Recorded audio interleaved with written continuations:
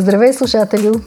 Псевдонимът ми е Вяра в Добротина, а това е 24-тият епизод от поредицата, посветена на аболиционистичния подход към правата на животните и неговото приложение на практика. Подходът, чийто автор е професор Гари Франсьон, е единствената безкомпромисна морална веган философия, даваща рационално издържана и фактологически подплатена аргументация на идеята за веганизма като морален дълг. Целта на подкаста е същата като на блога abolitionistapproachvegan.info. Да популяризира аболиционистичния подход към правата на животните, като го направи по-достъпен за хората, владеещи български език. И двата източника отразяват моята гледна точка и не са правени в сътрудничество с професор Франсьон. Днес, в този 24-ти епизод, ще си поговорим по една тема, която само на пръв поглед не е свързана с веганизма – правата на ЛГБТИ и общността. Този въпрос е близък до сърцето ми поради две причини. Първо, защото съм родител на небинарно дете и в този смисъл семейството ми е пряко засегнато от неразбирането, от неоправдания страх и от ирационалната омраза към представителите на ЛГБТИ и общността. И второ, защото съм веган, последовател на аболиционистичния подход към правата на животните. Истината е, че като всяка друга форма на дискриминация, хомо и трансфобията са насилие, което изисква от нас да вземем за или против позиция по този въпрос. Или както гласи петият принцип на аболиционистичния подход, аболиционистите отхвърлят всякакви форми на човешка дискриминация, включително расизъм, сексизъм, хетеросексизъм, ейджизъм, ейбализъм и класизъм, по същия начин, по който отхвърлят видизма. Защо точно сега ще говоря за правата на ЛГБТ и хората? Защото на 10 октомври в Пловдив се проведе протест срещу насилието над тези хора, а тяхното цветно множество беше обградено от едни враждебни, облечени в черно, такива закачулени едни хулигани в заплашителни пози. С протестът беше по повод това, че преди няколко дни в същия град едни деца проявиха вербална, психологическа и физическа агресия към други деца, само защото втората група се състояла от ЛГБТИ и подрастващи. Ако не бяха социалните медии, в които тази информация за атаката се разпространи най-напред и със светкавична скорост, този случай щеше просто да остане незабелязан. И прокуратурата нямаше да започне проверка в търсене на извършителите.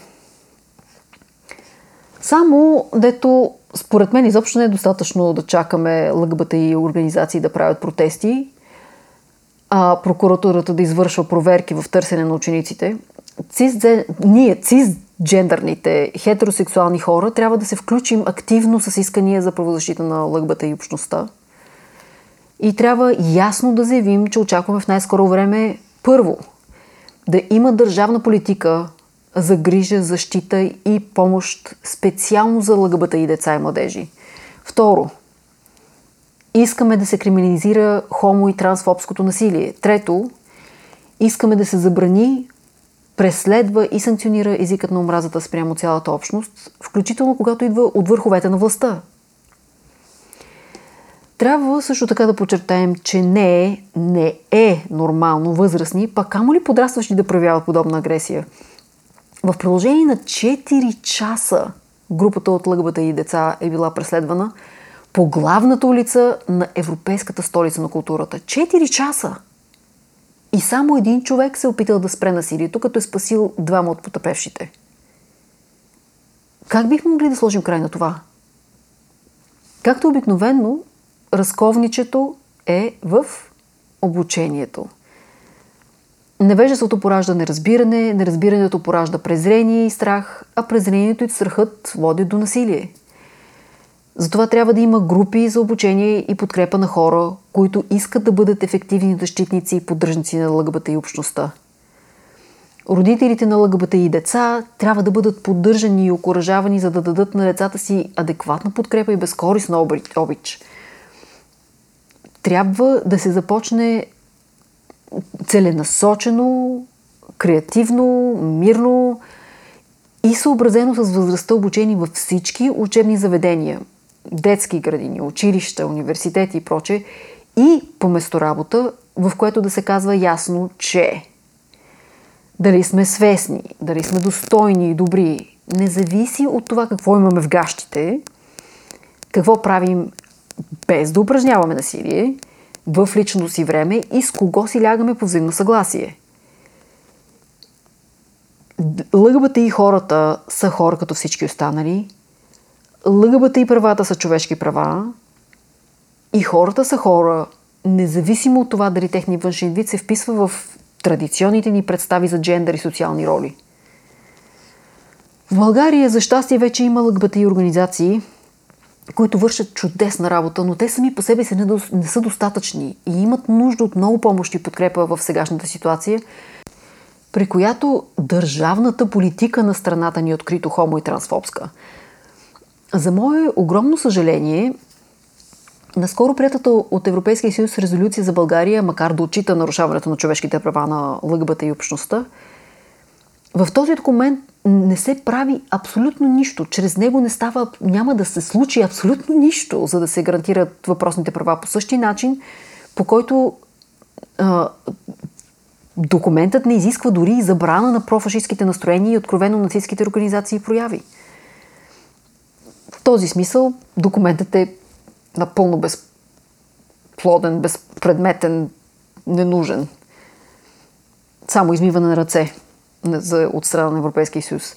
Така че, мили слушателю, не можем да разчитаме на Европейския съюз, не можем да разчитаме на правителството си. Трябва ние да запретнем ръкави. Ние с теб можем да подкрепим българските ЛГБТИ организации, но смятам, че е изключително важно ние самите да сме активни защитници на ЛГБТИ общността. И както обикновено, първата стъпка за целта е да се самообразоваме. Това е жизнено важно, ако искаме да обучаваме хората по мирен, креативен начин, а с това да постигнем и край на насилието. Защото да сме вегани е задължително, но не е достатъчно условие за изграждане на мирен свят. Припомням, че ако владееш английски, можеш да получиш напълно безплатна информация относно веганизма и аболиционистичния подход на howdoigovegan.com и abolitionistapproach.com. И двата сайта са на Гари Франсион.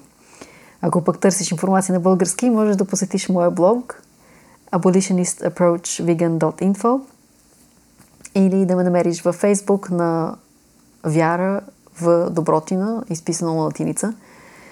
Може също да ми пишеш на abolitionist, _approach, _vegan@mail.com. Ако не си веган, стани веган и нека заедно да помогнем на ЛГБТ и общността, за да може представителите да получат правата, които заслужават като човешки същества, като граждани на нашата държава. Благодаря ти за времето и вниманието. Бъди здрав и остани щастлив. До скоро!